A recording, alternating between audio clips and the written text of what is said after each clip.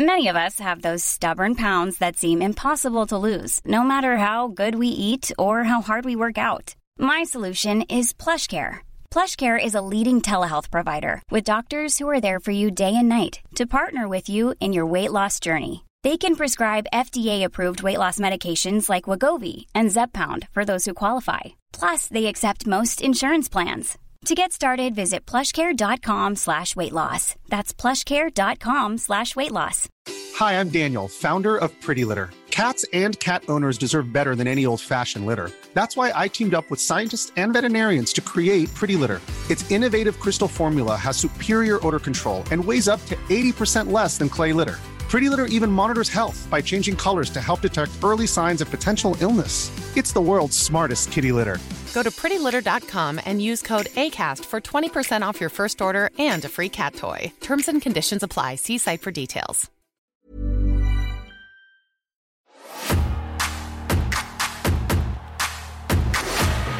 Who's ready for story time with Adam Cole, baby? You are not on my level! My name is Braun Breaker. How the hell does that even happen?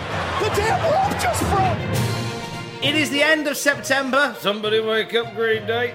It is the Cultaholic.com Wrestling Top 10. This is where we take a look back at some of the big stories in the wrestling world over the month of September. I am joined by the Cultaholic Tribal Editor-in-Chief, Mitch Wadden. I just thought of that in my head. Don't know why we haven't done that already. That's fantastic. What, are you my legal counsel then? My special counsel? I am your special... I have been described as special previously. This is off to a fantastic start. It's off to a good start. Mitch, how are you doing? I'm very well, thank you, mate. Aside from the bit of fabric you can see around my my neck and across my arm, the old arm injury that has plagued me this month. But apart from that, mate, I'm swell. How are you? I'm all right, thank you. I want to ask you about the injury. We know about it in the work chat because I've been sending you pictures of Zack Ryder throughout the month. I'm a caring individual. It's a form of bullying, Tom. HR are on to you. Never heard of him. What happened then? How'd you do your arm in? Mate, it's not a good story at all. You've suggested better stories. Friends have suggested better stories. I just fell over.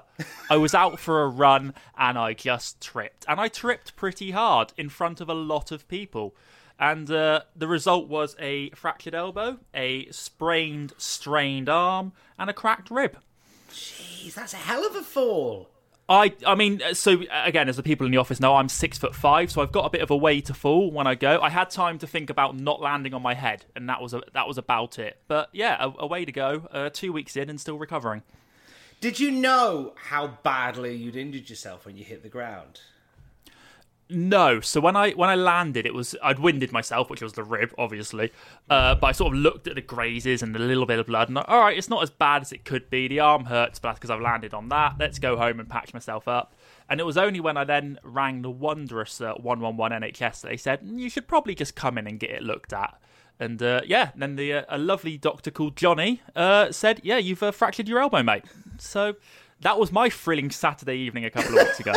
That's a hell of a Saturday, matey. But I'm just gutted it didn't happen like on a night out, or as you kindly suggested, a sexual misadventure. At least that's a good story.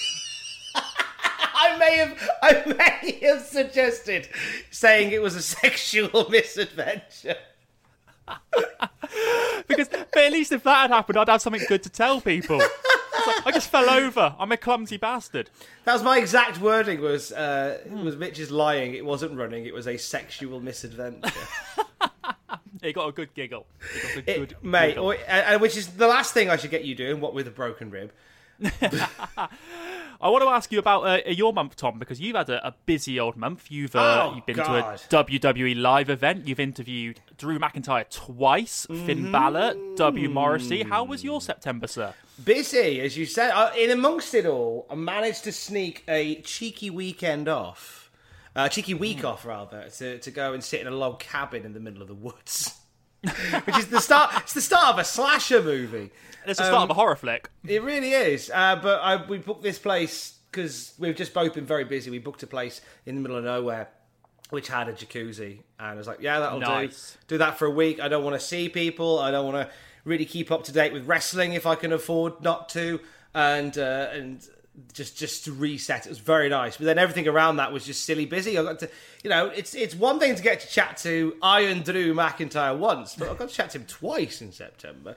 Basically, it's great because I got to do the line, the crap line that I do with everybody that I meet. If I see them more than once in a certain amount of time, I get to go, oh, hang on, we have to stop meeting like this because people will talk. It's a shit line, but I use it every single time, and I used it with Drew. It got a laugh, and he followed me on Twitter, so that can't be too bad.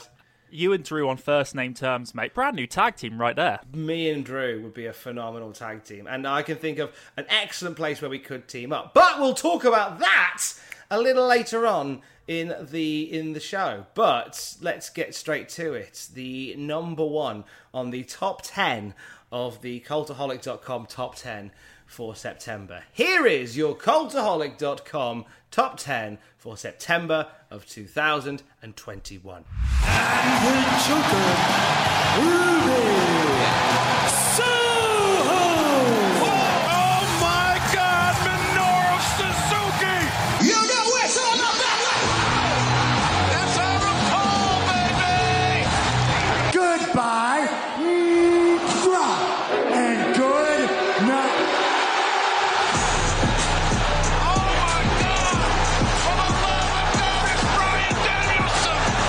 All the days that lie ahead. AEW All Out. That was a thing. Big wrestling show from Tony Khan and his merry men, and a real game-changing event as well, wasn't it, bitch? This was unreal in every sense of the word. I mean, talking about the show itself to start off with, we are talking about a caliber of a wrestling show, the likes of which we haven't seen outside of WWE in 20 years. And that was seen in the buy rate. It was the highest bought non-pay-per-view WWE event since 1999. The caliber of the event itself was fantastic, met with critical acclaim. We'll talk about some of the matches in detail in a little bit. And there was the small matter of a couple of new faces turning up. So, in the middle of the show, during the Women's Casino Battle Royale, who would come out as the Joker? Only Ruby Soho. And if you thought that was all you were getting at AEW All Out, you would be wrong, my friends. Very, very, very wrong indeed. Because we got not one, but two surprises at the very end. Adam Cole, baby, and Bryan Danielson. What a night.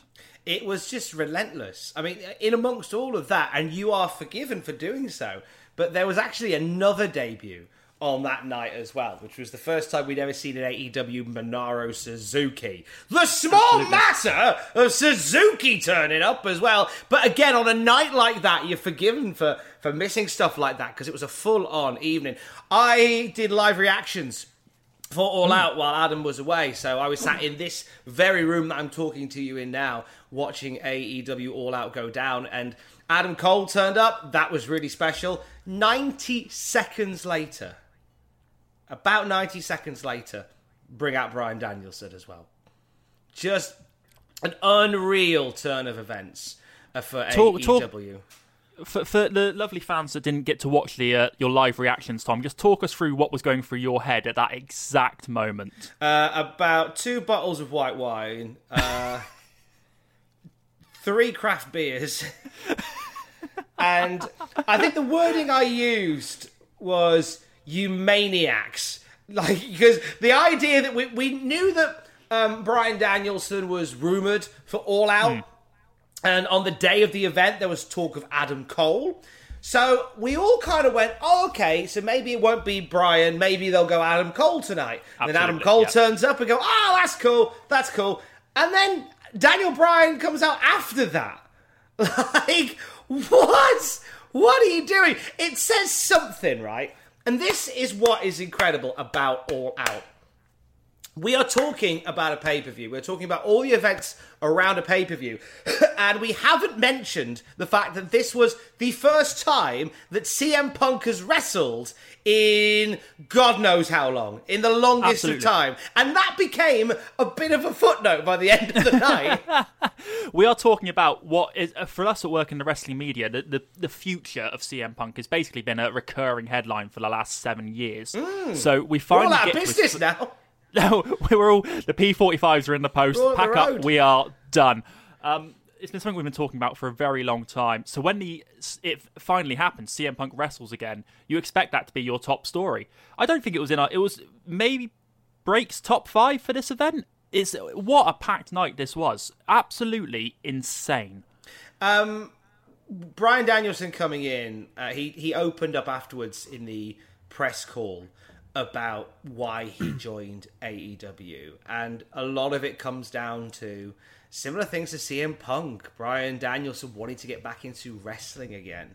And we've heard a lot of things since then about Bryan Danielson's departure from WWE, which we'll talk about a little later on throughout the top 10. Ruby Soho turning up was a great surprise. What are our thoughts on Ruby Soho within AEW, Mitch? Really enjoyed the debut. Thought it was the right place at the right time for an incredible talent. All the reports since, particularly from the likes of Fightful, and Dave Meltzer suggested it was only really ever going to be AEW for her coming out of her WWE release. I think it's a great fit. It's something we say a lot. You know, this person in WWE would be a great fit for AEW, but this genuinely is. And you can already see in 3 or 4 weeks of being there what a top star she will be for that company. The match with Britt Baker was excellent. I know we'll talk about that a little bit later on in a bit more detail. She just looks right in that company. I'm all for this. Lots of love for the show as a whole, away from the releases, away from the arrivals, actually, which is the opposite of releases. Complete opposite of releases. Dave Meltzer of The Observer calling it an all-time classic. One of the matches that got a lot of love was the Young Bucks versus the Lucha Brothers, which was, for me, in ring, the match of the night. Absolutely. This is just, if for whatever reason you haven't watched All Out, or you're uncertain on AEW for whatever reason, and no no problems with that from our end, but just make time to go and watch this steel cage match if you've got 20 minutes, because I've seen reports it was the best steel cage match of all time, and it'd be hard to disagree. It is excellent. It is so good. As you said earlier, Tom, CM Punk's first wrestling match in 7.5 years. Him and Darby Allin put on a very, very good showing. They really, really did. Also, and again, it's such a packed card. It almost gets lost. Jericho and MJF had themselves a blow-off match to their rivalry. We saw Jon Moxley, who the night before had become the GCW heavyweight champion, beating Matt Cardona in the centre of the ring, and then getting called out by Nick Gage moments later. They're off to the races with an incredible story to tell. And also Kenny Omega and Christian Cage in the main event. Not to be outdone, still put on an excellent match, despite the fact that by the end of the night, it was all about Ruby Soho, it was all about Adam Cole, and it was all about Bryan Danielson. Meanwhile, where do you Sorry, Tom. Just because we've got so much news packed into, we could have done a top 20 for September. It's an absolutely manic month, and I think it's important we just note that there was some reports about the futures of Windham Rotunda and Kevin Owens this month, potentially also heading AEW way. What are your thoughts on that? So following on from AEW All Out, there were conversations about, as you say, formerly Kevin Steen, formerly Windham Rotunda, doing stuff. Owens seems to be a possibility. His contract's up in January, and I know that he's somebody that has a lot of opportunity to go over to AEW and work some magic there. Like there's a lot of reasons why WWE should try and keep Kevin Owens, which we talked about in a news video this month as well. I think it's very likely we see him go there. Windham Rotunda, the former Bray Wyatt, conversations at the moment seem to be turning not so much to AEW. A lot of people think that the obvious answer is to have him come out as the new leader of the Dark Order, but a lot of people saying that it's looking like his future lies in Impact Wrestling instead. A smaller platform, but certainly somewhere that we could see some creative greatness from Wyndham, I think. So I'm going to pick the boring answers, be the less obscure company. Owens to AEW after January, Wyndham Rotunda to Impact Wrestling. I would say the next time you and I sit down to do a top 10. Okay, I'll hold you to that. Hold me to it. I will hold you to that. I don't disagree. I will hold you to it.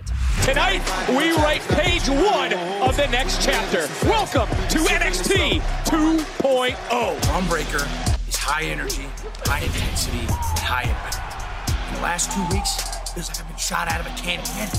I love it. In the ring, I'm trash talking, my veins are bulging, my heart rate's off the charts. It's a white knuckle for a ride. I know the locker room is full of studs, but I'm here to whip ass. And that's harsh.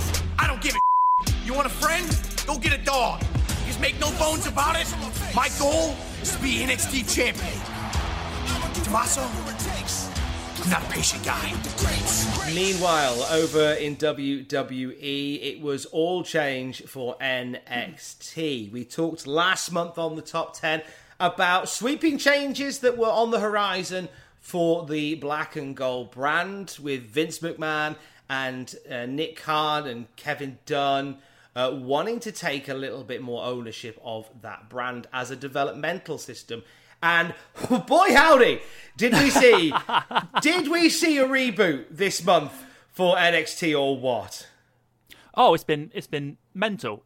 So if you've been living under a rock, NXT rebranded as NXT 2.0, coming to you live on Tuesday the 14th of September from a new look performance center in Orlando. I really like the new look personally, but brand new production values, like I said, a new arena, a fresh coat, a fresh coat of paint. I'm so excited today. I've had far too much coffee.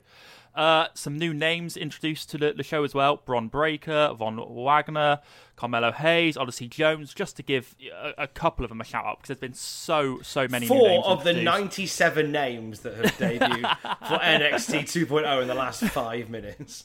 I think you're understating it a bit, 97. And it's important to note as well that on that very first show, we did also crown a new NXT champion, and perhaps not one that many people saw coming, in a second reign with the title for Tommaso Ciampa. So Samoa Joe sadly had to relinquish the belt due to the advice of WWE Medical. Fatal 4-way match on the 14th of September. Ciampa, LA Knight, Dunn, and Von Wagner replacing Kyle O'Reilly. And Ciampa's got Goldie back.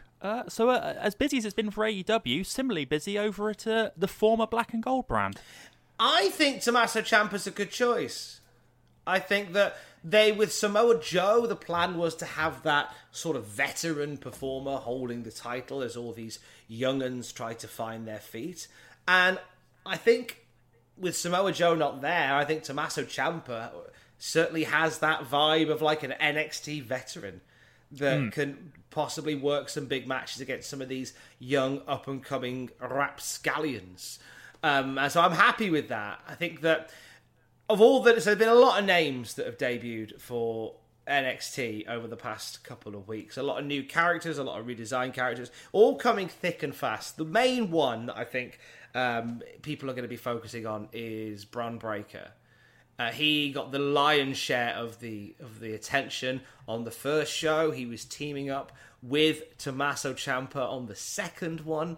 And on the third one, he was essentially calling out Tommaso Ciampa. What are your thoughts on Bron Breakker, Mitch?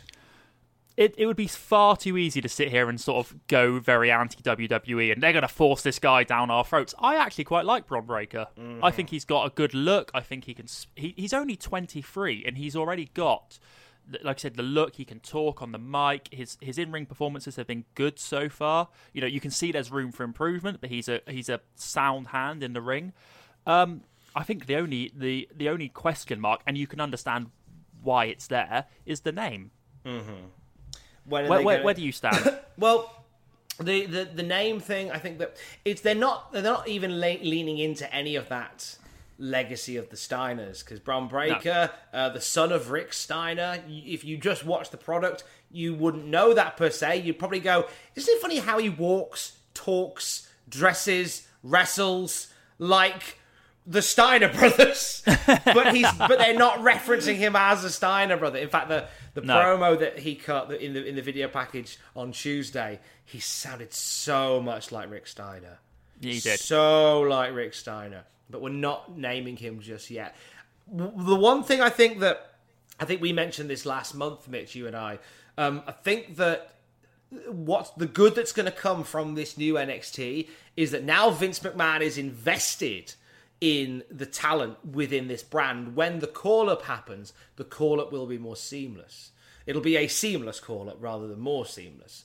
It'll be a seamless call-up for whoever, because like someone like Bron Breakker, like, I don't doubt for a second that when the time is ready, they'll put him on Raw, they'll put him on SmackDown, and he'll be fine. He'll smash through the ranks. I've even put out the prediction this week, Mitch, that I think WrestleMania 40 main event will be Roman Reigns versus Bron Breakker for the Universal title. Wow. Not yet. I think down the line. I think we're gonna see Bron climb the ranks in years to come. That's only 2.5 years away. Which is scary when you think about it, actually. But I think by that time, he'll be more than ready. I really do. With this system behind him. Another name that has got a lot of traction online since the arrival of NXT 2.0 is Joe Gacy, former CCW star, who unveiled a new gimmick that has got the world talking, hasn't it, Mitch? This has been a lot of fun, this one, hasn't it? So, Joe Gacy debuting his brand new quote-unquote woke gimmick. Won't use his male privilege to get ahead, saying NXT, the ring is a safe space. All these very woke cliches and tropes. And it got a lot of mainstream media attention, particularly from our right-leaning friends in the mainstream press. Your Fox News, your Daily Mail over here in the UK, saying that Vince McMahon was taking it to the woke left. Vince McMahon slams woke left was one of the titles. Controversial woke character Joe Gacy, and it was controversial for a few days, and we all thought that Gacy had been scrapped because there was no reference. All the references to him were removed from WWE.com, from YouTube, from the social medias, but he's still there. He was there this week on NXT. I will not be cancelled, he exclaimed. And I mean, I don't dislike the character. I'm interested to see where it goes. I think we got, you know, mate. I do as well. I think we got, and fair play. Fair play. You had us. The whole thing of deleting all the references to Joe Gacy, I really want to believe that was a meticulous plan. I really do. And it's added to the character. Oh, it's fan. If it is a get, and I really hope it is, because that's just fantastic, then it's brilliant because it's only enhanced the Joe Gacy character further. And he looks like he can go on to be a really interesting aspect of NXT 2.0. Generally, on the whole sort of production and feel of NXT 2.0, we're 3 weeks in now. How are you feeling about it, Tom? Because the ratings haven't suggested great things. No, the ratings dipped a little bit for this week's episode. In terms of, it looks brighter, it looks new, it looks fresh, it feels more in line with what Raw and SmackDown are, but a little bit edgier maybe. In terms of some of the promos that have been, there's a lot of swearing being dropped on these shows at the moment, I've noticed. I'm not against it. I think they've thrown a lot at us for the first couple of weeks. A lot of new characters in very quick succession. I think once it calms down, I think we're going to have a really solid wrestling product. And a system that is a development system, which is what NXT was always designed to be. As much as we loved it as this sort of super indie, like its purpose was always to be a development system. And I think that's what it's going to go back to. I see stars already within that system who I could see moving over to the main roster relatively easily. Speaking of the main roster, and again, it's not one of our main points in this top 10 because, again, September was manic. A very busy month. we've got a draft coming up, but according to reports, some NXT stars will be involved with, Tom. So, just a very quick one. Who would you like to see up on the main roster this coming week? Well, yeah. So the scuttlebutt has been, as you say, like with the draft coming up, NXT in the mix. NXT aren't kind of up for the draft per se, but more a case of in sort of timeline, in the lineal timeline of the draft, we'll also see a couple of people called up to the roster as well as a way of refreshing Raw and SmackDown. The one name that's been thrown around by John Alba, formerly of Sports Spectrum, is Hit Row being moved up to the main roster. And I love the idea of Hit Row being on SmackDown. I think anything with Swerve Scott in is money. In terms of the others, I think LA Knight, I'd love to see him doing stuff on the main roster. I think Pete Dunne is long overdue a move to maybe Monday Night Raw. I think that my concern would be that Pete Dunne is one of those that doesn't, whilst he is excellent, doesn't quite mesh with this new look NXT, but is still right very much for Raw or SmackDown. So I'd love to see Pete Dunne in the mix on maybe Monday Night Raw. So I would like to say I want to see Hit Row on SmackDown. I'd like to see Pete Dunne and Ridge Holland moved over to Monday Night Raw. What about yourself? I'm looking at the women's roster, Tom, and I would quite like to see Io Shirai and Dakota Kai called up to either Raw or SmackDown. I think both I know Io's one of the NXT Women's Tag Team Champions at the moment, but I do think both are kind of done what they need to do on NXT, and we've seen a real influx of more women's wrestlers on NXT in the last couple of weeks, and I would like to see what both could do. Let's say Io on Raw and Dakota on SmackDown. Nice shout. We'll see how those pieces fall when the draft begins at the start of October. We'll touch on this again in the next Top 10. Here is your winner, and the new WWE Champion, Big E! Can you believe it? The New Day can believe it. Right here in Boston, Massachusetts, we have a new WWE Champion, and his name is Big E! Don't you dare be sour! Clap for your brand new WWE Champion and feel the power! It's a weird day. Yes, it is. We're only on point 3.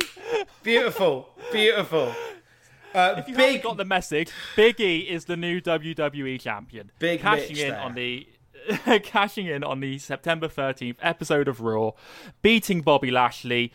He called his title shot. He called the cash-in on social media beforehand.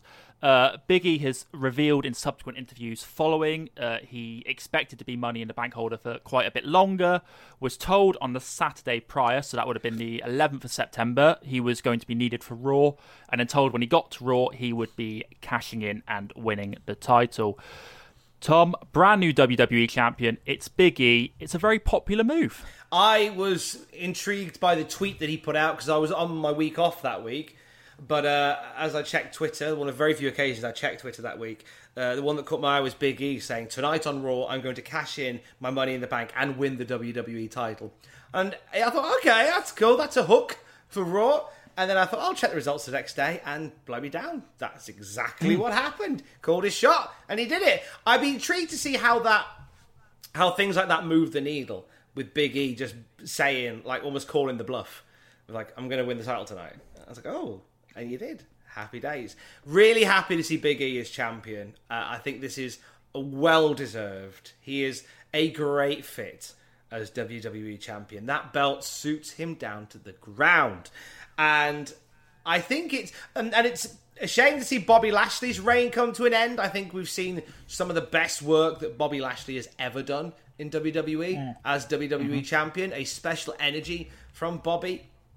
It also marks the first time in the history of the WWE champion that a black champion has lost the WWE title to a black challenger. There's a bit of history there. It took till 2021 for that to happen, but it's there. But with Big E as the guy, I think it's great. And as you say, the draft coming up, it feels very much like Roman Reigns is staying on SmackDown, and I feel like they can build Monday Night Raw around Big E and the New Day. I think that a lot of people now start talking about, will they split the New Day now? I still don't think they'll split the New Day. I don't either. They'll stay together forever. I genuinely believe. I agree. I think this is the way to go. Keep Big E and the New Day together for as long as they want to be, because they just work so well, and it's a really nice, unique story. I suppose attention now turns to what next for Big E, because he beat Bobby Lashley in a steel cage. Drew McIntyre came out with his big sword and pointed it at Big E. Every sort of report is that Drew maybe is going to go to SmackDown. Obviously, plans can change. So what next for Big E? Who would you like to see Big E face in a WWE title feud? I think they've sort of set it out there. I think it's got to be Big E and Drew McIntyre. That's a new match. That's fresh. I'm intrigued to see how they work together. But this is it now. This is now, because Big E has done did stuff in the Intercontinental division on SmackDown, and now he's straight in with the top lads on Raw, and the possibilities are endless. And obviously the draft will change things, but you look at as it stands, like the potential matches we could see: Big E versus AJ Styles, Big E versus Drew McIntyre, Big E versus Randy Orton. Like, these are really interesting matches because they're new, and there's not many times in wrestling where you can say we've got new matches. And I'm excited to see like some of the stuff. I hope they really truly get behind Big E. I hope that he gets his dream match against Goldberg with two meaty men slapping meat. I hope we get that. I know it's something he's always wanted to see happen. More power to Big E. As you've said, and as it's been reported at Cultaholic.com as well, it's been suggested that the plan for Big E to become champion was brought forward because of some of the big movements that AEW have been making. How true do you think that really is, Mitch? I think there's a big element of truth in that. I think there is it's more true than not true. That's a very political and journalistic thing to say, really isn't it? is, mate. I'm very good at dabbing around my answer. No, I think it's true. If you're looking for gun to head, I think WWE have made note of the success AEW had coming out of All Out. I mean, we've talked about, and we're going to talk more about how successful the Dynamite following All Out was for AEW. It's no coincidence that this WWE title change happened the week following that. I believe WWE, and I think we've seen it a bit with Raw in the last few weeks, WWE have made an effort to put on a more compelling Raw television product. We've seen it with Big E winning the title. We've seen it with the Bloodline on the following Raw. And we had two WWE title matches this week. So AEW's successes, as much as WWE wouldn't want to admit it, are influencing WWE's product. They really are. And we'll no doubt see more of that when we get the draft out of the way next week. Sometimes, as a joke, Ric Flair would put on his robe, not wear anything else, and walk that aisle like Ric Flair, and then open it up and woo. That's the big high spot. I wanted to see Rick coming out naked in his robe, so he did it on the airplane for everybody, and that's what the guys want to see. That's what makes them laugh. He could move his hips and twirl it, and so his well-endowed penis spins around like a helicopter. So hey, he's the nature boy for a reason. He's got a hammer on him.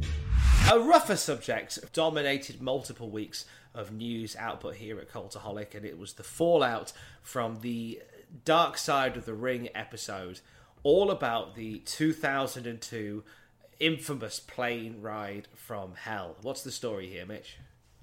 Yeah, so Vice returned for the second half of Season 3's Dark Side of the Ring in the middle of September, kicking things off with an episode everyone's been waiting to see for a long time.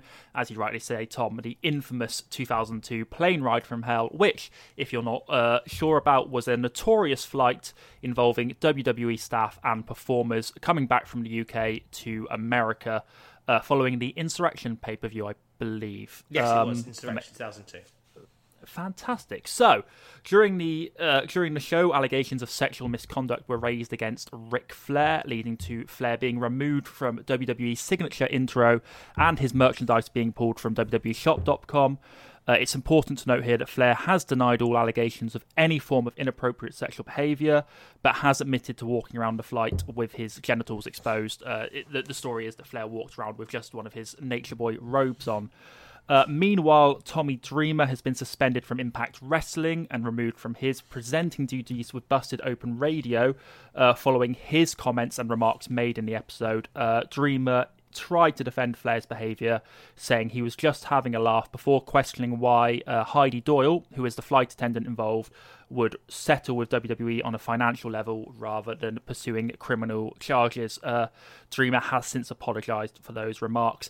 And if that wasn't enough, Rob Van Dam has also sought to clarify his remarks on the episode, because many viewers took what RVD said to mean that he had seen Ric Flair physically place Heidi Doyle's hand on his genital area, something RVD says he didn't say, but creative editing played a role in that.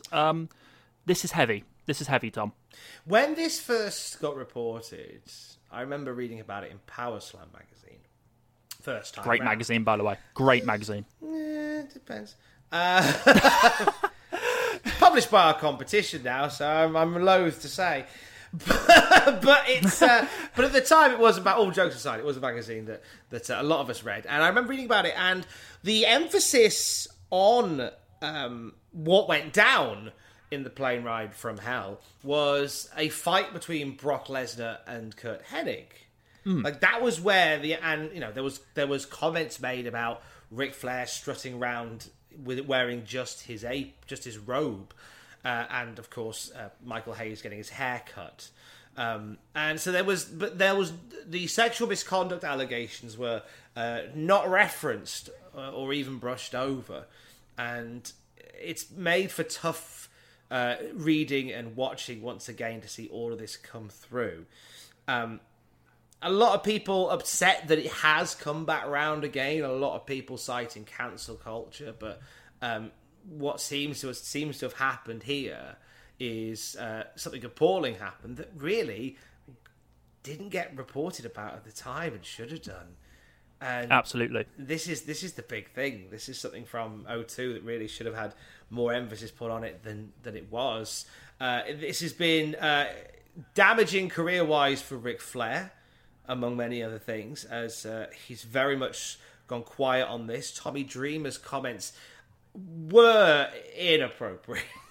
Watching it back, if you haven't seen it, it's more the fact that Tommy Dreamer talks about people being offended and the conversations about people being offended, and he says he kind of compares people being offended by Ric Flair's naked nigh on sexual assault to people being offended by his haircut, and that, I think, that's stuck in the craw of a lot of people, and rightly so, as it's a weird comparison to make. Rob Van Dam's clarifications are quite interesting as well, because with that you see behind the world of editing, and as anybody who's put together documentaries and TV shows will know, there can be some creativity in the editing process. Rob Van Dam was asked a question by the interviewer about, well, he was told that people he was told the story about Ric Flair what's the word, windmilling. I don't want to hear the word windmilling again, where he spins his penis around like a helicopter. And Rob Van Dam reacted to that story by saying, you should never meet your heroes, you should never see Ric Flair doing the helicopter. And that was taken as if to say that Rob Van Dam had watched it happen. And Rob Van Dam went on to say, no, I didn't watch it happen. I was asked a question, I responded to a question, and it was placed into the documentary in such a way that it made it look like I did. So, and then Ric Flair has taken that as well, and Ric Flair has got upset with Rob Van Dam's comment, saying, "Oh, so Rob Van Dam made an assumption and talked about it," and Rob's gone, "No, I was asked another question. They've edited it to show this." The big thing that comes from this is that Ric Flair is accused of sexually assaulting an airline stewardess in the name of Heidi Doyle, and you only have to look at Heidi Doyle as she tells her story to realise this was a really messed up situation. Flair did some more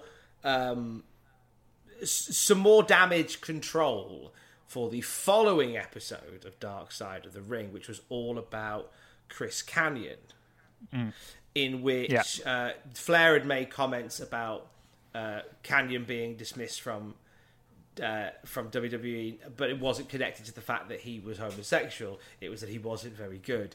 And Ric Flair, this is Ric Flair's words, and Ric Flair had to sort of clarify some of his meaning there, because it's just been PR-wise, it's been a rough month for Ric Flair, and a lot of people will be calling rightly so.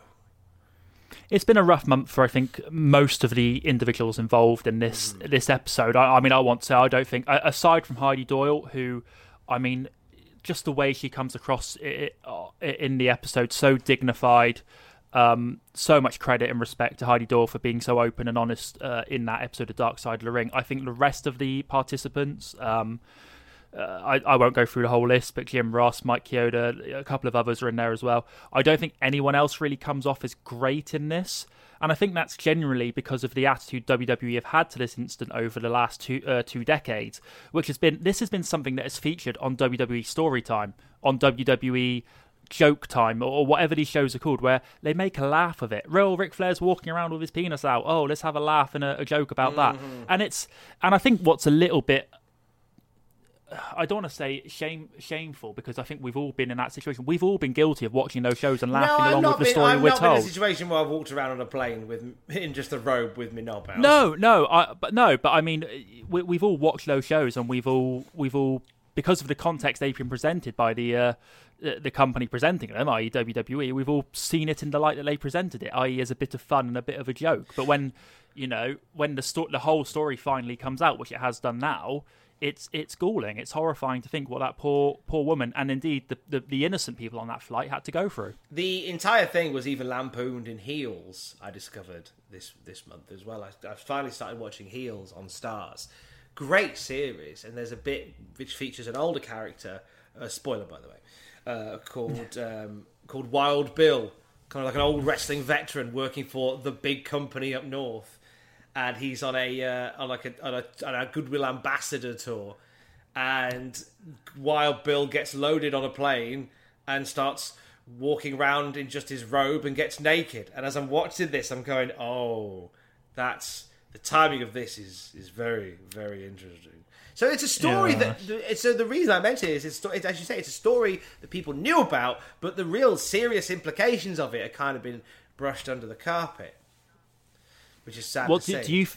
The rumours around Ric Flair in terms of his career have been for a while that he's going to head to AEW and link up with Andrade. I think it's fair to say, Tom, that maybe those plans have been put on the back foot for the foreseeable, given this. Yeah, I wouldn't imagine Ric Flair is going to be turning up in AEW anytime soon. I think never say never. Never say never. But certainly any plans they had for Flair, I think, are on ice at the moment, and we will see if and when anything more comes of it from there. Look at the strength! She's got Becky in place for a KOD. But wait a minute! It's the boss! The Sasha Banks is back! The boss ruining Bianca Belair's night! And here comes the Demon! The Demon crawling up the steps! The Demon going to the top rope! He's gonna do it! Roman Reigns flat out in the middle of the ring! Roman Reigns hasn't moved! Oh my God, what the hell? How the hell does that even happen? The damn rope just broke! Oh baby, then it fell apart. It fell apart.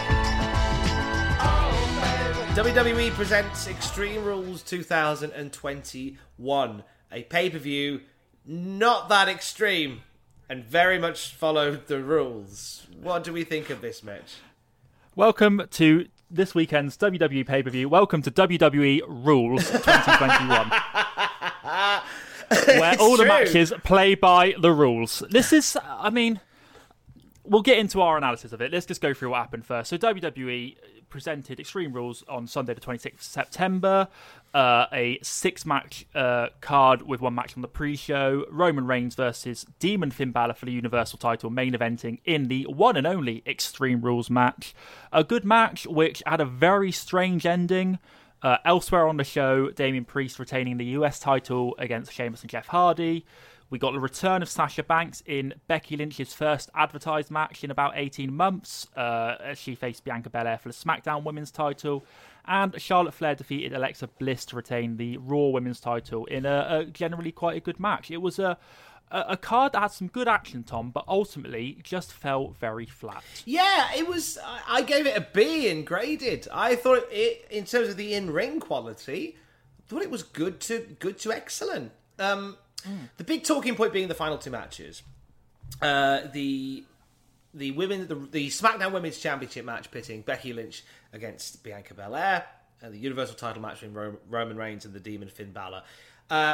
Disqualification ending to a belter of a match between Lynch and Belair. I think a lot of people had seen what AEW had done a few days before and felt a little bit bent out of shape because, oh, will they get away with it? Why don't WWE get a pass for it too? And then the main event of the whole show, which sees Balor as the Demon powering up, and just as he's about to finish off Roman Reigns, the turnbuckle breaks, which leads to the very sudden spear and a finish. A lot of people are upset with the finish. I think they have an opportunity, and you know what? I feel like sometimes with WWE, I'm a partner in a really bad, toxic relationship because I'm always of the opinion they can change. They can change. This time will be different. They have an opportunity on Friday to add some notes to this song with Balor and explain why, of all times, this one, on a night where Sheamus went up top for ages and even did a dance, who's twice the size of Finn Balor, why the rope broke. If there's a storyline reason why that allows Balor a rivalry to take him away onto a new path with, then brilliant. I'm genuinely hoping that we get some response to this on Friday, and it's not just treated as, whoop, act of God, what can you do? I'm worried it might be that, though, Mitch. I'm worried. And that concern is only amplified by the sheer fact that since mid-September, WWE have bigged up Roman Reigns versus Brock Lesnar at Crown Jewels, and they've almost done this whole sort of, card subject to change, but it's going to be for the Universal title. I mean, it might not be, there's a match, but it's going to be for the Universal title. So it's... So full disclosure, I'm yet to actually sit and watch the full of Extreme Rules, simply because as you say, in terms of in-ring action, it sounds like a good show, but what are you telling me? What story are you trying to sell me here? What they're telling us is that they had a pay-per-view to do, and they had to put something on, but they didn't want to change the status quo.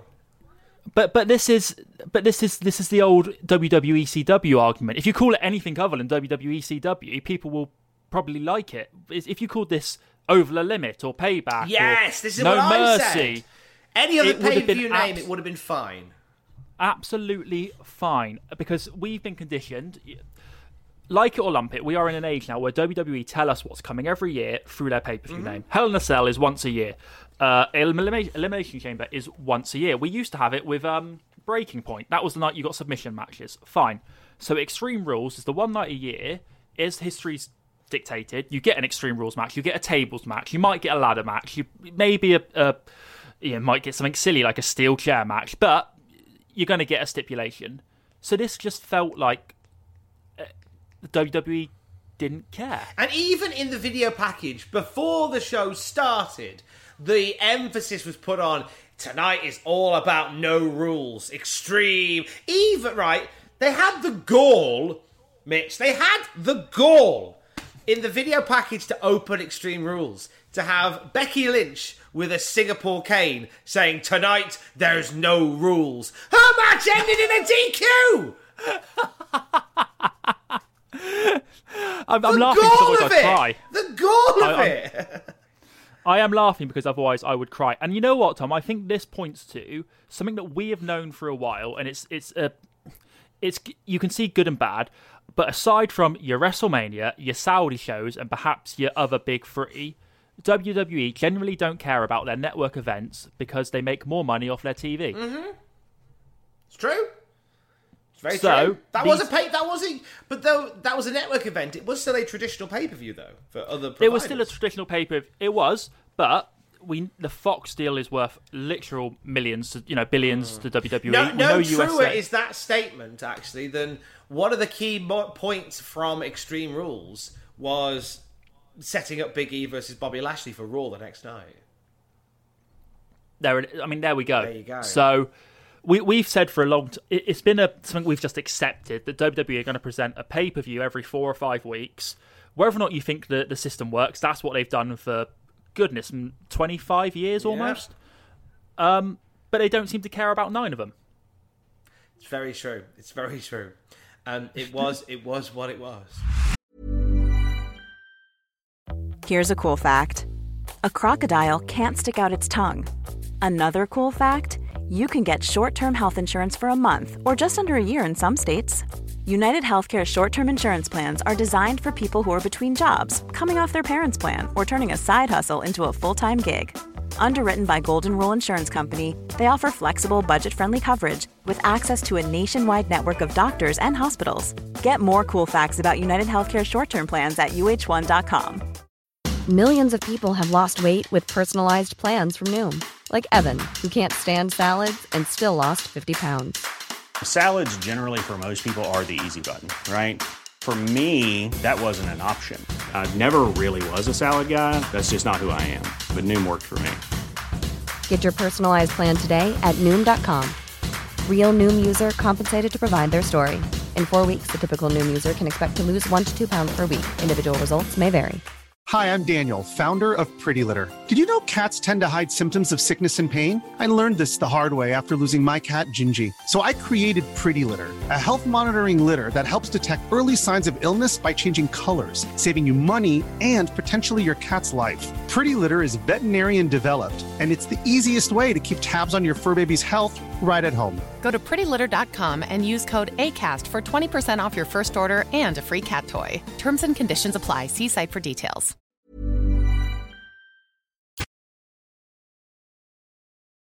You guys did wonders with me back in the day, but that was a different time, different place. If it was today, I'm not sure I would trust the powers to be with my career in their hands. And until that changes, WWE, you've got a problem.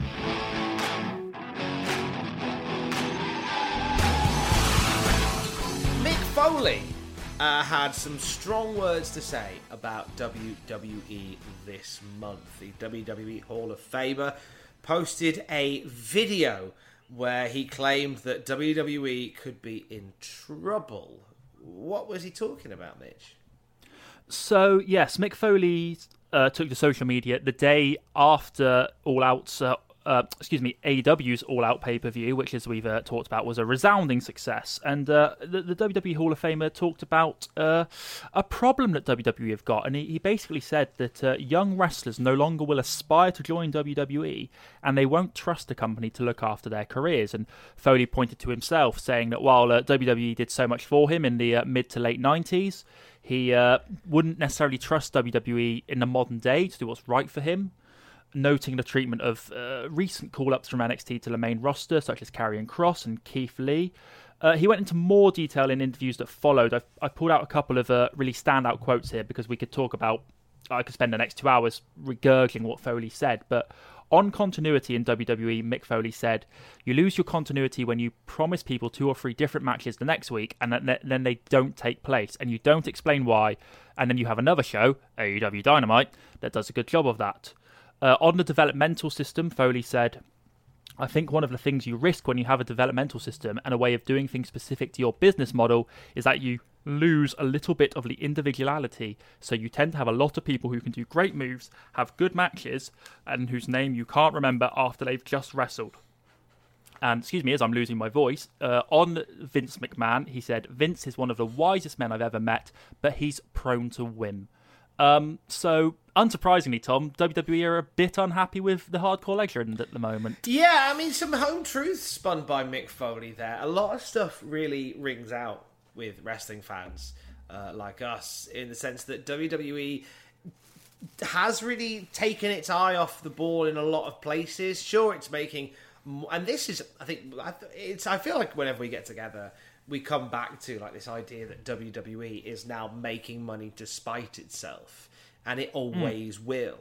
Like, it doesn't matter if the storylines aren't flowing and strong and the continuity is good. It doesn't matter if a wrestling match falls below a certain grade. It doesn't matter, because the company will make money. There's no pressure for WWE to perform.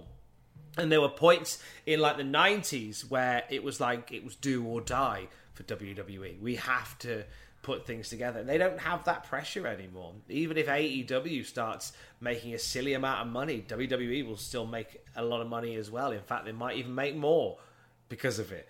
It's and Mick Foley calling this out, I think it speaks to a lot of people. Will it change the minds of those at the top? Probably not.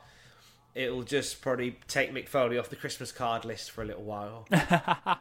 Until they need a special referee for a Hell in a Cell match. Exactly, and then maybe whether Mick will do it, I don't know. Might even see Mick pop up in AEW because of this, you don't know. He has some good points, though. He makes... bringing up Karrion Kross and Keith Lee are great examples of two wrestlers who really haven't had the right treatment. And I feel like these two are the last that will get called up and not be looked after. Now that Vince is looking after NXT, I think from now on we will see a more consistent call-up process with stars of slightly less caliber, controversially. You know, a guy like Keith Lee is a star, and they've just this week got the ball rolling with a new feel, a new moniker for Keith Bearcat Lee. Karrion Kross is still, I feel, quite lost in the wilderness despite beating Jackson Riker on Raw this week. I feel like he's still quite the lost. Previously unbeaten Jackson Riker, I think you're fine. Thank you very much. Heaven forfend. So that's the end of Jackson Riker's push. Thanks for coming, mate. Appreciate that. Strong words. I can't see it changing any hearts and minds in Stamford, though, Mitch.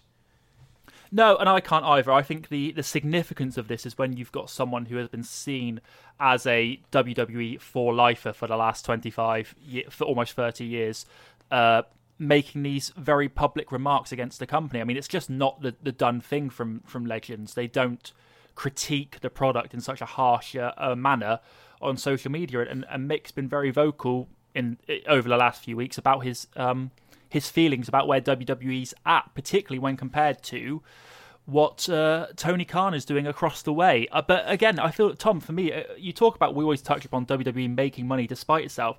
Another thing I feel like we say every month on this podcast, this comes down to Vince McMahon says WWE is not a wrestling company. It is a sports entertainment company, and that's never going to change either. It's not. It'll always be... I mean, we were talking in the office, and we almost foresee a point where, like, WWE doesn't even make wrestling shows anymore. Like, they have a catalogue that's so vast, they could just become an entertainment sort of company without putting on new shows. They really could. They proved in the last 12 months that they can make money without a single paying customer through the doors at a live show. They proved that in the Thunderdome.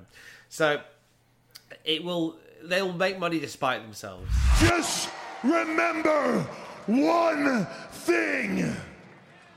We are NXT.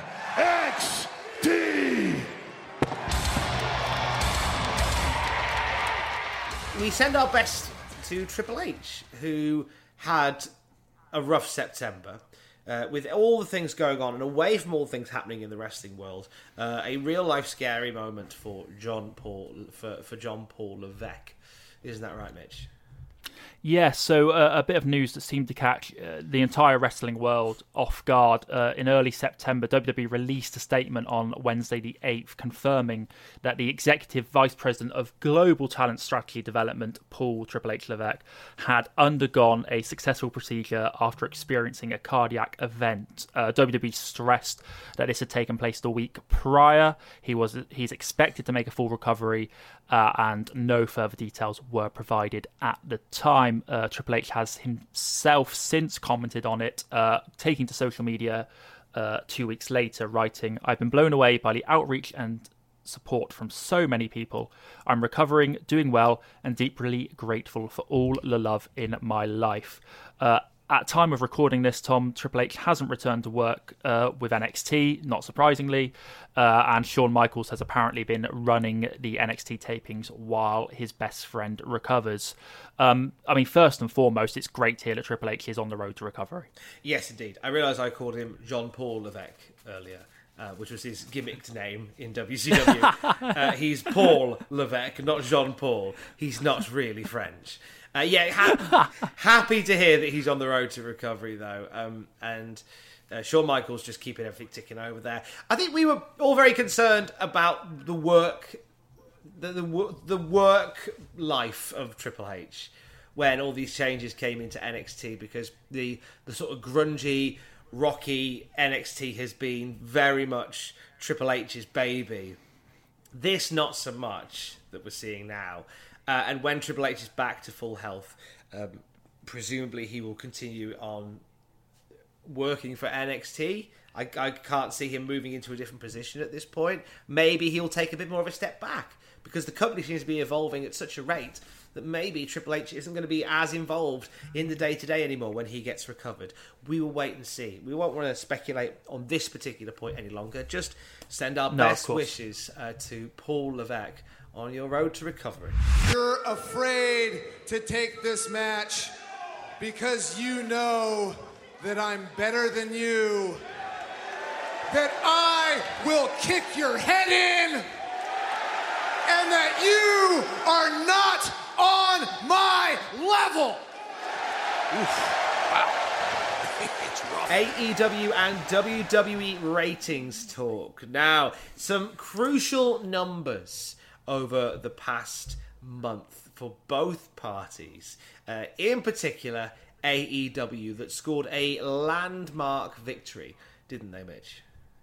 They did. It's the first time in over 20 years, Tom, that wrestling television ratings are making headlines in this way, and it's fascinating. So let's just get into some real numbers here. The AEW Dynamite on Wednesday, the 8th of September, which was the Fallout episode following All Out, drew a higher viewership in the crucial 18 to 49 demographic than WWE Raw. So for the first time since the days of WCW, we saw WWE lose in that crucial demographic to another wrestling promotion. This was a week where Dynamite drew its second highest ever overall viewership, and they got a 0.52 rating in the 18 to 49 demo, which equates to about 681,000 viewers. Raw that week got 678,000, not just 678. Just 678 people, not for all.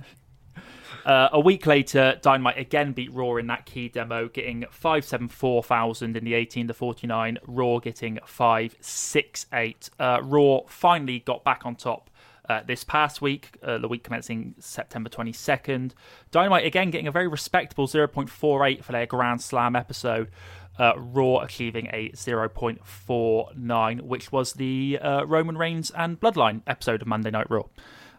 It should be noted that whilst Dynamite achieved both their second and third best ever viewerships in September, Raw is consistently achieving approximately 500,000 to 600,000 viewers more than AEW's flagship show. And if you weren't aware, the 18 to 49 demo is a key demo because of the significance placed on it by advertisers. So I've just thrown a lot of numbers your way, Tom, but it paints an interesting picture. Yeah, it means that AEW is winning and WWE is dead. That's the end of WWE. Vince McMahon R.I.P. WWE. Putting a sold sign on the door with tears running down his face now because AEW won the demo.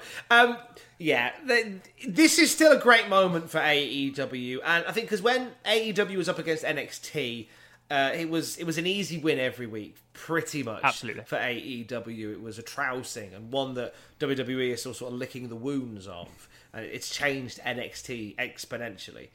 But then the conversation's been, imagine if AEW went up against Monday Night Raw. Now, Raw is beating AEW on the general ratings, that's without a doubt. But that shift so slightly into the 18 to 49 demo is positive sign for AEW. It shows that. It also shows as well, and this is the interesting thing, is that it's not like the wrestling audience is divided. Like it feels like there's two very different wrestling audiences. I feel like, excuse me, I feel like if we were to see a Monday Night War, which is unlikely, between AEW Dynamite and WWE Raw, we wouldn't see either show lose many, which would suggest to me that there are two very diverse wrestling fan bases watching wrestling. And that's a really exciting time to be a wrestling fan, you know? It's very tribal at times, the internet, I'm looking at you.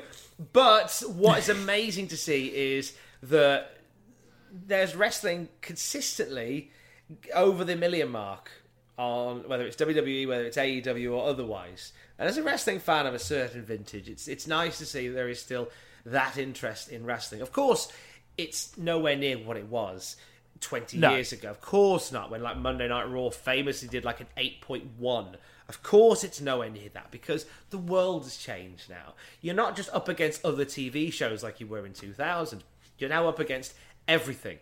The rate of distraction is so much higher, so you can't measure it always on the same systems that you did 20 years ago. It's got to be different. And, you know, you look at impressions online and social media likes and shares and things like that.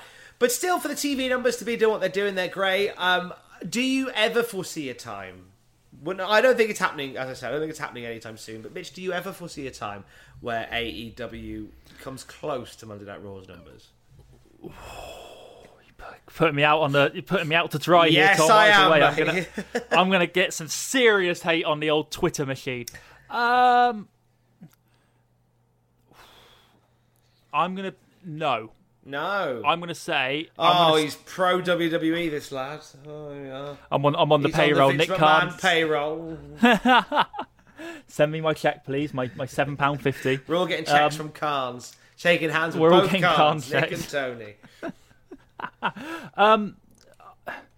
I don't mean that anything against AEW. I don't mean that anything against AEW Dynamite. I just don't necessarily, because as you've rightly touched upon, Tom, I think AEW have pulled in a wrestling audience that maybe was disillusioned with wrestling and the product that WWE was putting out. So for AEW to get over WWE's number, I think you're going to need to see Raw's rating significantly decrease as opposed to Dynamite's go much higher. I'm not sure how much more give there is for AEW to keep going up is what I'm trying to get at. But I'd love to see it, because if the day it happens, there is going to be a hell of a meeting at Titan Towers. I like that you called it Titan Towers. That's a nice throwback, that. That is old school, isn't it? I like it a lot. Well, Turner going for the... Here we go. Let's get after this thing. Mega over the top. Boom! The knee trigger. Avalanche backdrop. No one in AEW has ever kicked out of the one-winged angel. Danielson. Head first. Omega and Bryan Danielson have put on a clinic here. Fighting right back into it. That was the bell.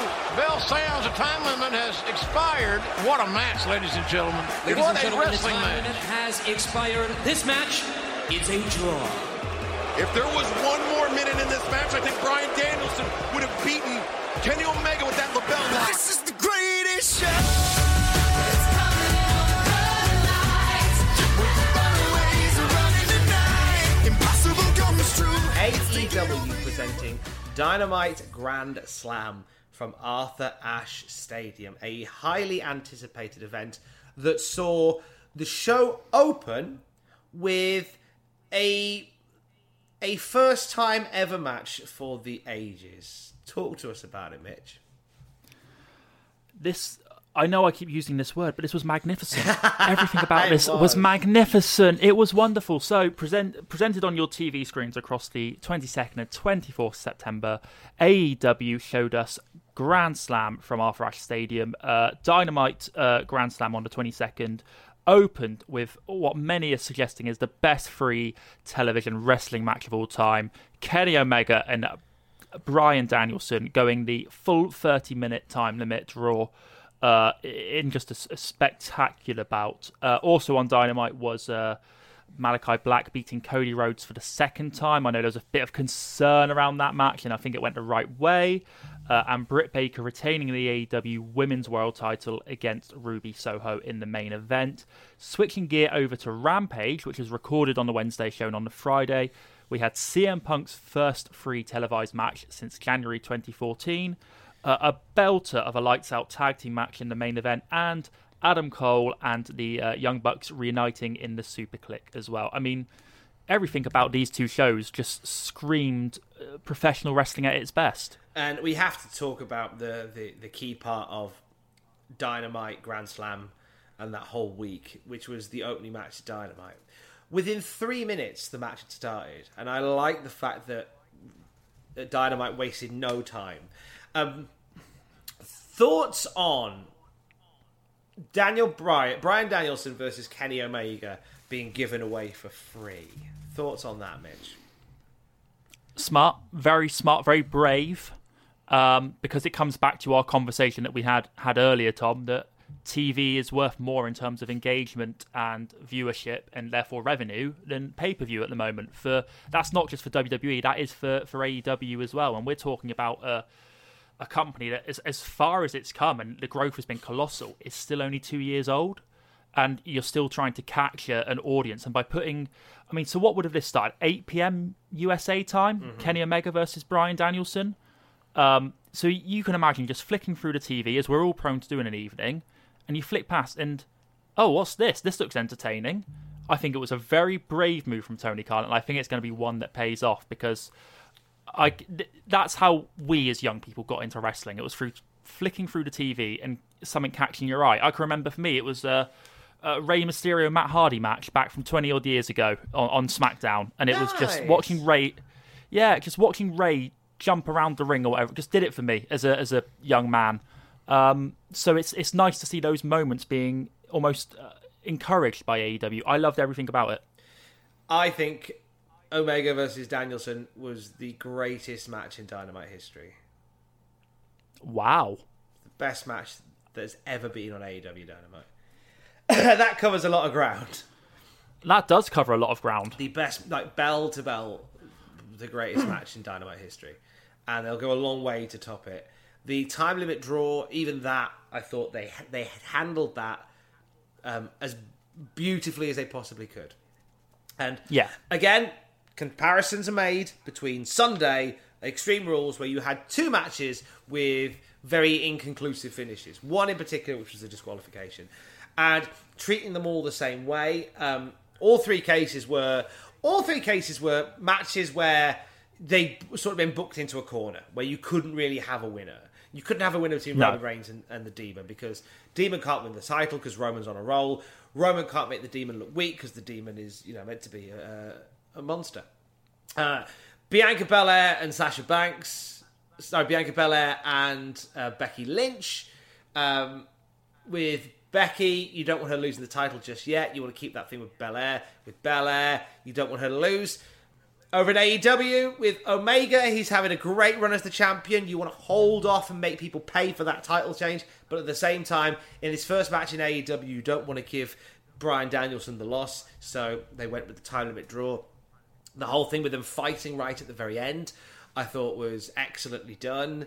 And they were able to still placate the crowd in such a way, whilst they were upset there wasn't a result, there was just overwhelming love for the match, which was great to see.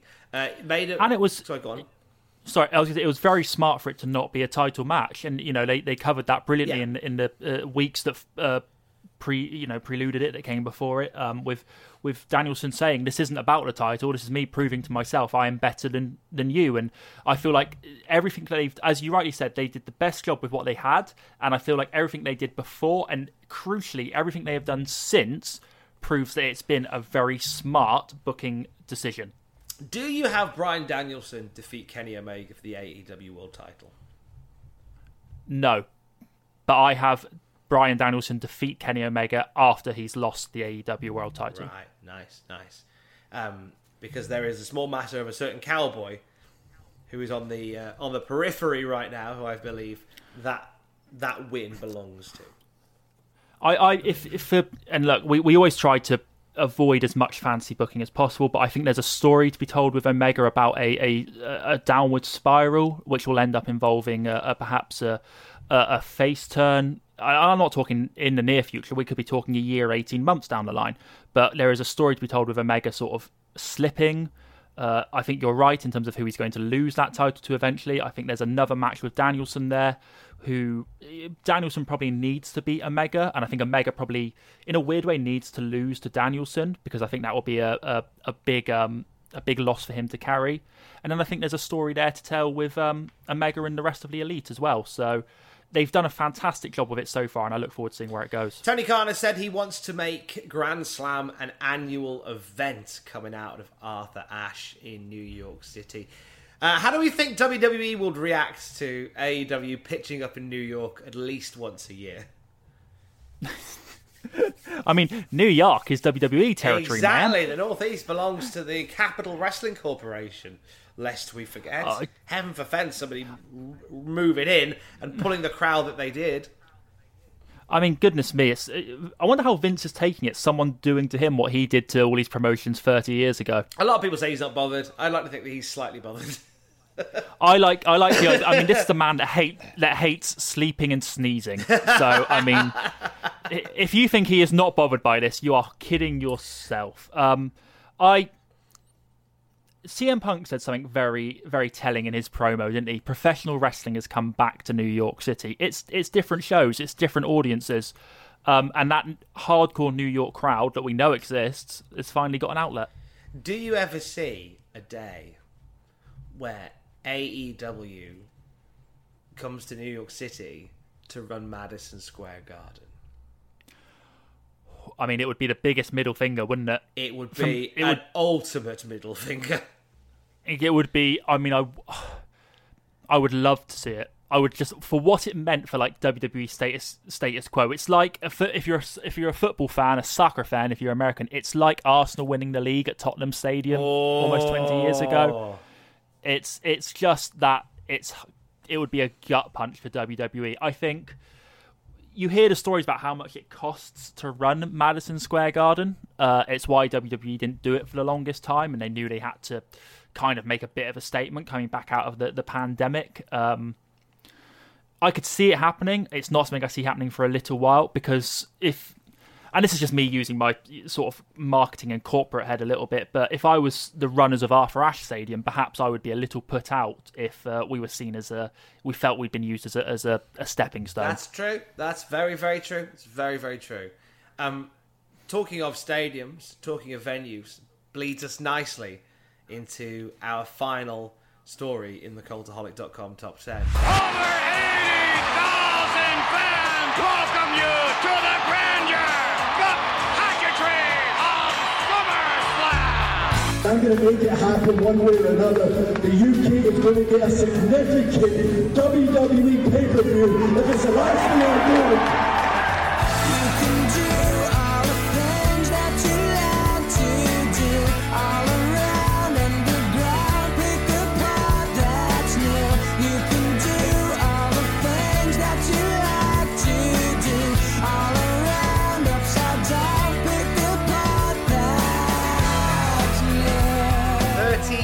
Of hurt never stopped me dreaming, Mitch. Never stopped me dreaming.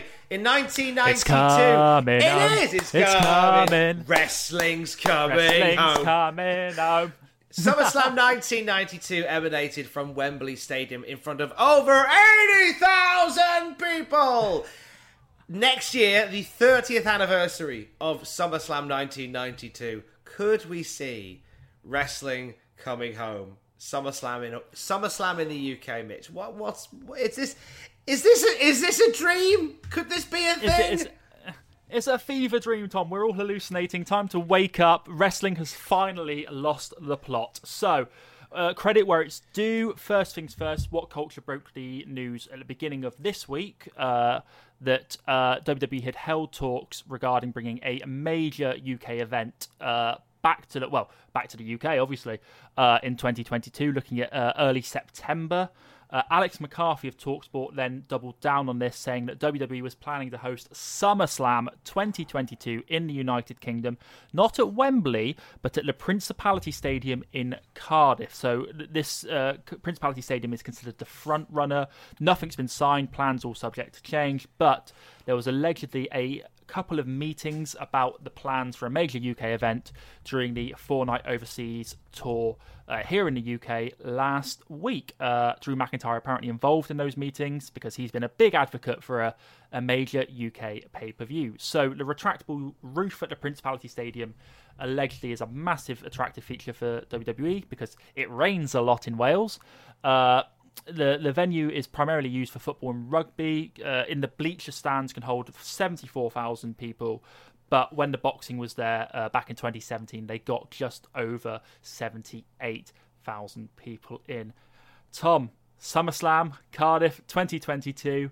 Sign me up. I'm in. I'm sold. This is ace. This is really exciting. Big shout again to Alex McCarthy of TalkSport, who did some phenomenal investigative journalism to bring this to us. The Principality in Cardiff. Now, the thing is, when you're a fan across the water, when you think of stadiums in the UK, you just immediately default to Wembley.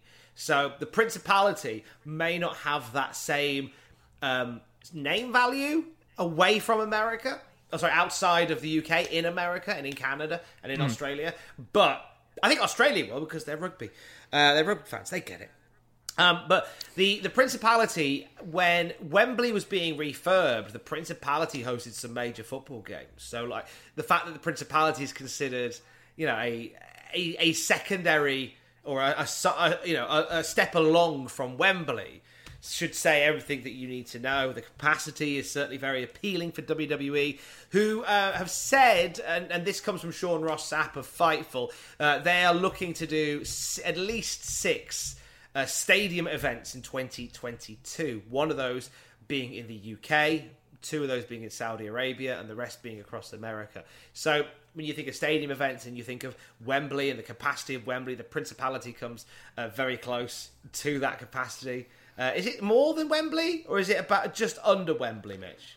It's just shy of the new Wembley. And for our American friends, when we say the new Wembley, again, Wembley was remodeled and rebuilt. Lest we forget that the Wembley from SummerSlam 92 doesn't exist anymore. No, we have a brand new Wembley from 2007, 2008, about 15 years ago. So that stadium doesn't exist anymore. This Wembley is about 90,000, 85 to 90,000. But I mean, I've been to football and rugby at the Principality. It's a great venue. Cardiff is a fantastic city. I had the pleasure of living in Cardiff for a couple of years. I was there living in Cardiff actually the year the Champions League final was hosted there. And I can tell you get a really good sort of festival atmosphere in Cardiff for these sort of big events. The city really embraces it. So if this does happen, you just know that Cardiff is going to be all for it. Do you foresee, and I thought about this the other day, do you foresee a situation where WWE are putting on an event in Cardiff, in Wales, unaware of the major geographical and cultural differences between putting on an event in London?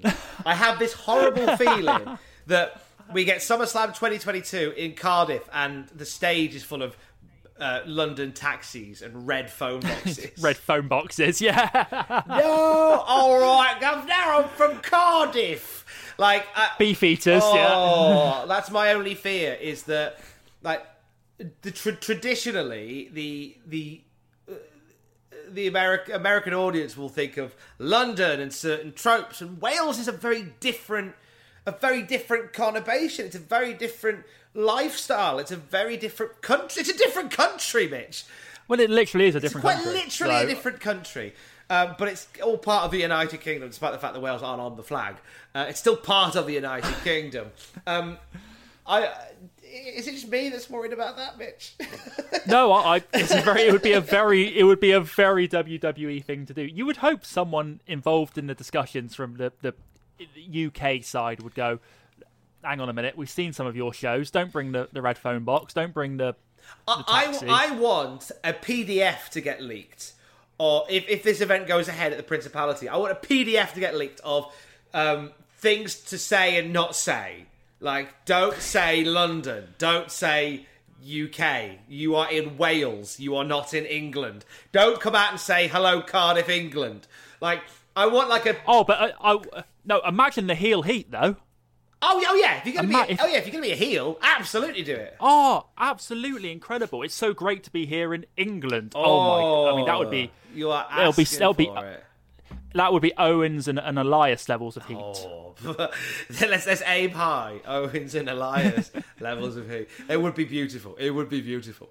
So we'll keep an eye on that one. That's a big story. And Drew McIntyre has been the one beating the drum for a significant UK pay-per-view is the wording he used on the UK tour the other week. I was very lucky to get to catch up with Drew McIntyre at the glamorous Holiday Inn just outside Newcastle City Centre, where we got to have a chat about numerous things, and he's very passionate about bringing a show to the UK. We've got a great ambassador in Drew McIntyre, haven't we, Mitch? We have. It's been as you rightly say, it's been a drum that he has beaten ferociously since his return really to WWE, and particularly since he's become a main eventer. It's been his one sort of desire, as it were, to get us a major show, and it seems to be finally happening. And we couldn't ask for a better representative on that roster than Drew McIntyre. He's a great athlete and a really good human being. The question is, Mitch, how well do you know that excellent ambassador of ours, Drew McIntyre? I mean, not as well as you, Tom. You've spoken to him twice in 4 days. I mean, you two are best friends. I have indeed. This is true. But over at Cultaholic.com, you can take part in quizzes based on wrestlers and events from years gone by. And since Drew McIntyre has been banging the drum for a significant UK pay-per-view from the WWE, Drew has been a great ambassador for that. Mitch, I'd like to see how many of Drew McIntyre's significant pay-per-view opponents you can name in 60 seconds. This is a quiz that you can take listening to this over at Cultaholic.com. Mitch, how confident do you feel that you know all of Drew McIntyre's previous pay-per-view opponents?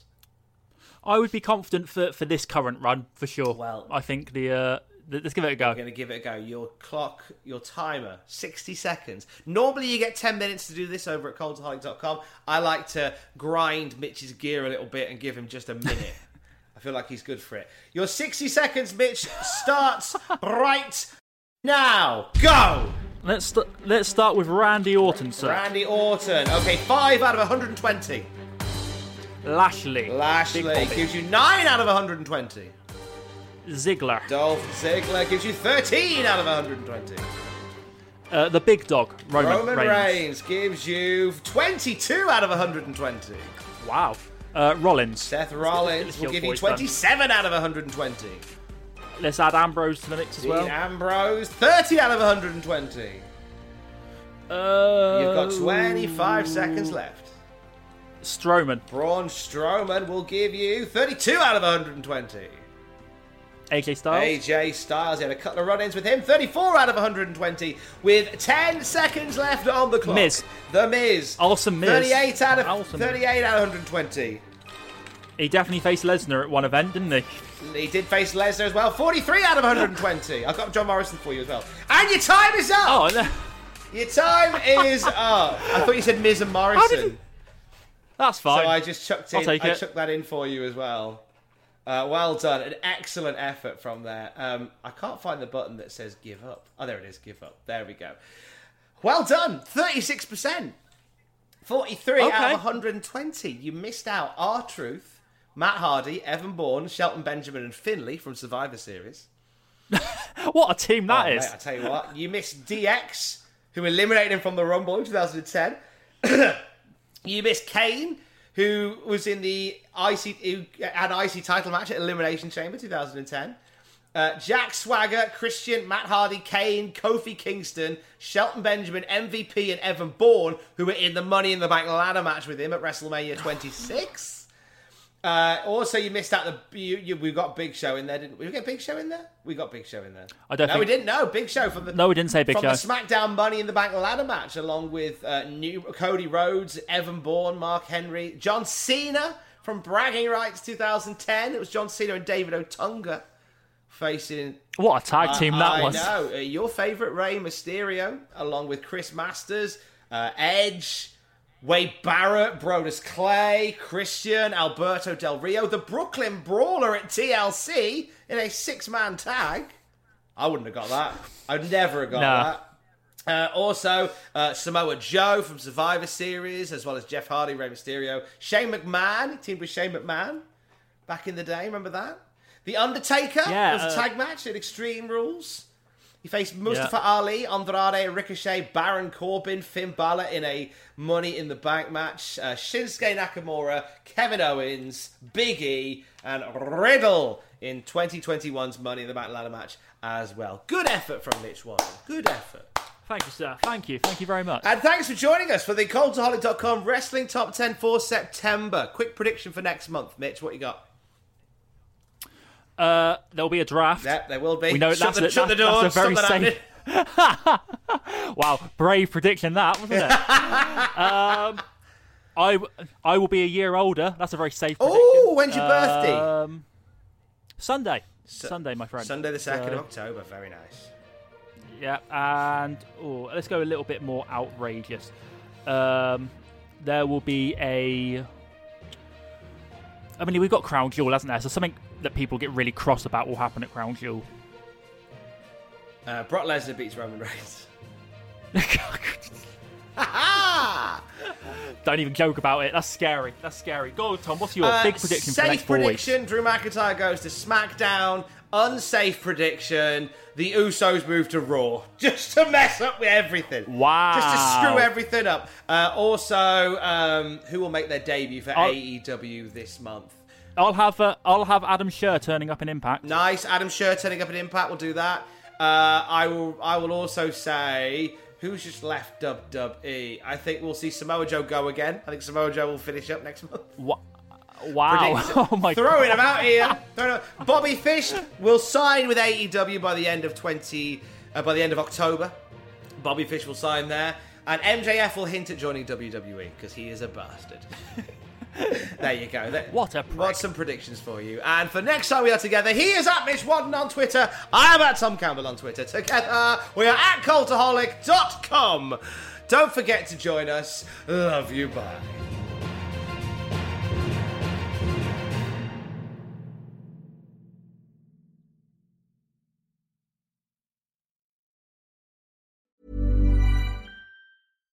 Hi, I'm Daniel, founder of Pretty Litter. Cats and cat owners deserve better than any old-fashioned litter. That's why I teamed up with scientists and veterinarians to create Pretty Litter. Its innovative crystal formula has superior odor control and weighs up to 80% less than clay litter. Pretty Litter even monitors health by changing colors to help detect early signs of potential illness. It's the world's smartest kitty litter. Go to prettylitter.com and use code ACAST for 20% off your first order and a free cat toy. Terms and conditions apply. See site for details. Even when we're on a budget, we still deserve nice things. Quince is a place to scoop up stunning high-end goods for 50 to 80% less than similar brands. They have buttery soft cashmere sweaters starting at $50, luxurious Italian leather bags, and so much more. Plus, Quince only works with factories that use safe, ethical, and responsible manufacturing. Get the high-end goods you'll love without the high price tag with Quince. Go to quince.com/style for free shipping and 365-day returns. For all the wrestling headlines in just 10 minutes, search Cultaholic Wrestling News on Apple, Spotify, or wherever you get your podcasts from.